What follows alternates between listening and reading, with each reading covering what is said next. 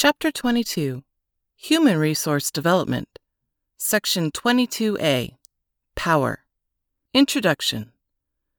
The concept of power in the workforce has a negative connotation and brings to mind such associations as coercion, manipulation, and even corruption.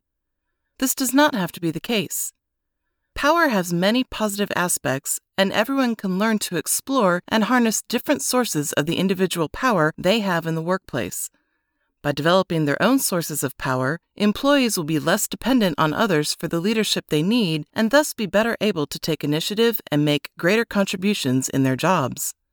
Develop your own program called Situational Self-Leadership and take a different perspective on power. Develop an understanding that the sole advantage of power is the ability to do more good.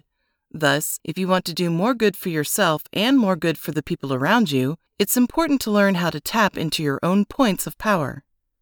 Aspects of power. Position power is inherent in the authority of the position you have. You have position power when your business card has a title printed on it that indicates you have the power to manage people or command resources.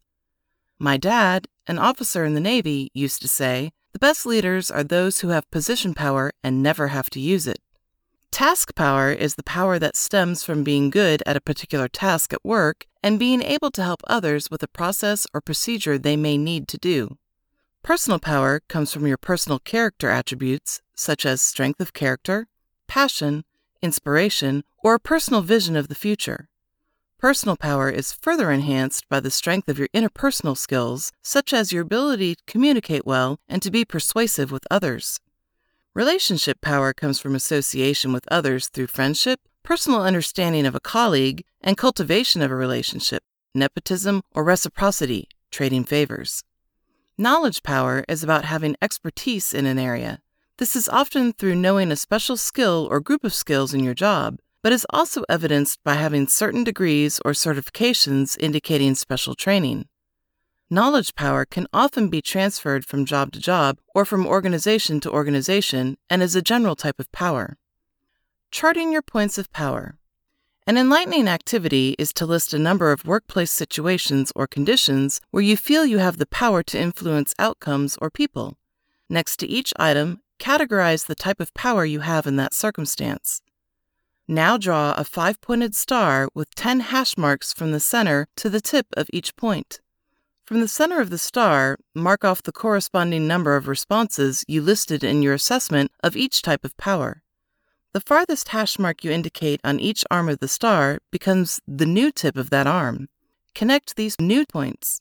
The resulting graphic should be some semblance of a star, with certain points having more emphasis and others having less. This will show you your primary points of power at a glance. If you want to be a real star in the workplace, try to develop a strategy to balance the points of power where you work. Some examples. You have high knowledge power due to expertise in analysis and are often asked to analyze situations and report your findings in meetings. However, you're weak in personal power and your ability to communicate is poor. Your strategy might be to take a presentation skills course or to ask someone to critique a presentation before you give it to the group. You have high task power and need to present an idea to the head of your department, but are somewhat weak in relationship power. Your strategy could be to ask a coworker who has the ear of the department head to give you feedback on how he or she thinks the department head will react to your idea. You have task power and are working on a very visible project, but you lack position power, which might make it difficult to get support. Your strategy could be to use your task power to solicit a sponsor or champion who will help promote your project and your credibility. You have personal power, but are weak in relationship power. Your strategy might be to use your social skills to network, ask others for instructions, attend meetings of professional organizations, or schedule lunches to help build relationships. Take advantage of the points of power where you're strong. Use your power in a positive way to do more good for yourself and those around you. If people throughout your organization are enabled to develop their sources of power, it could create a more even playing field for everyone. Power doesn't have to be concentrated in the hands of a few.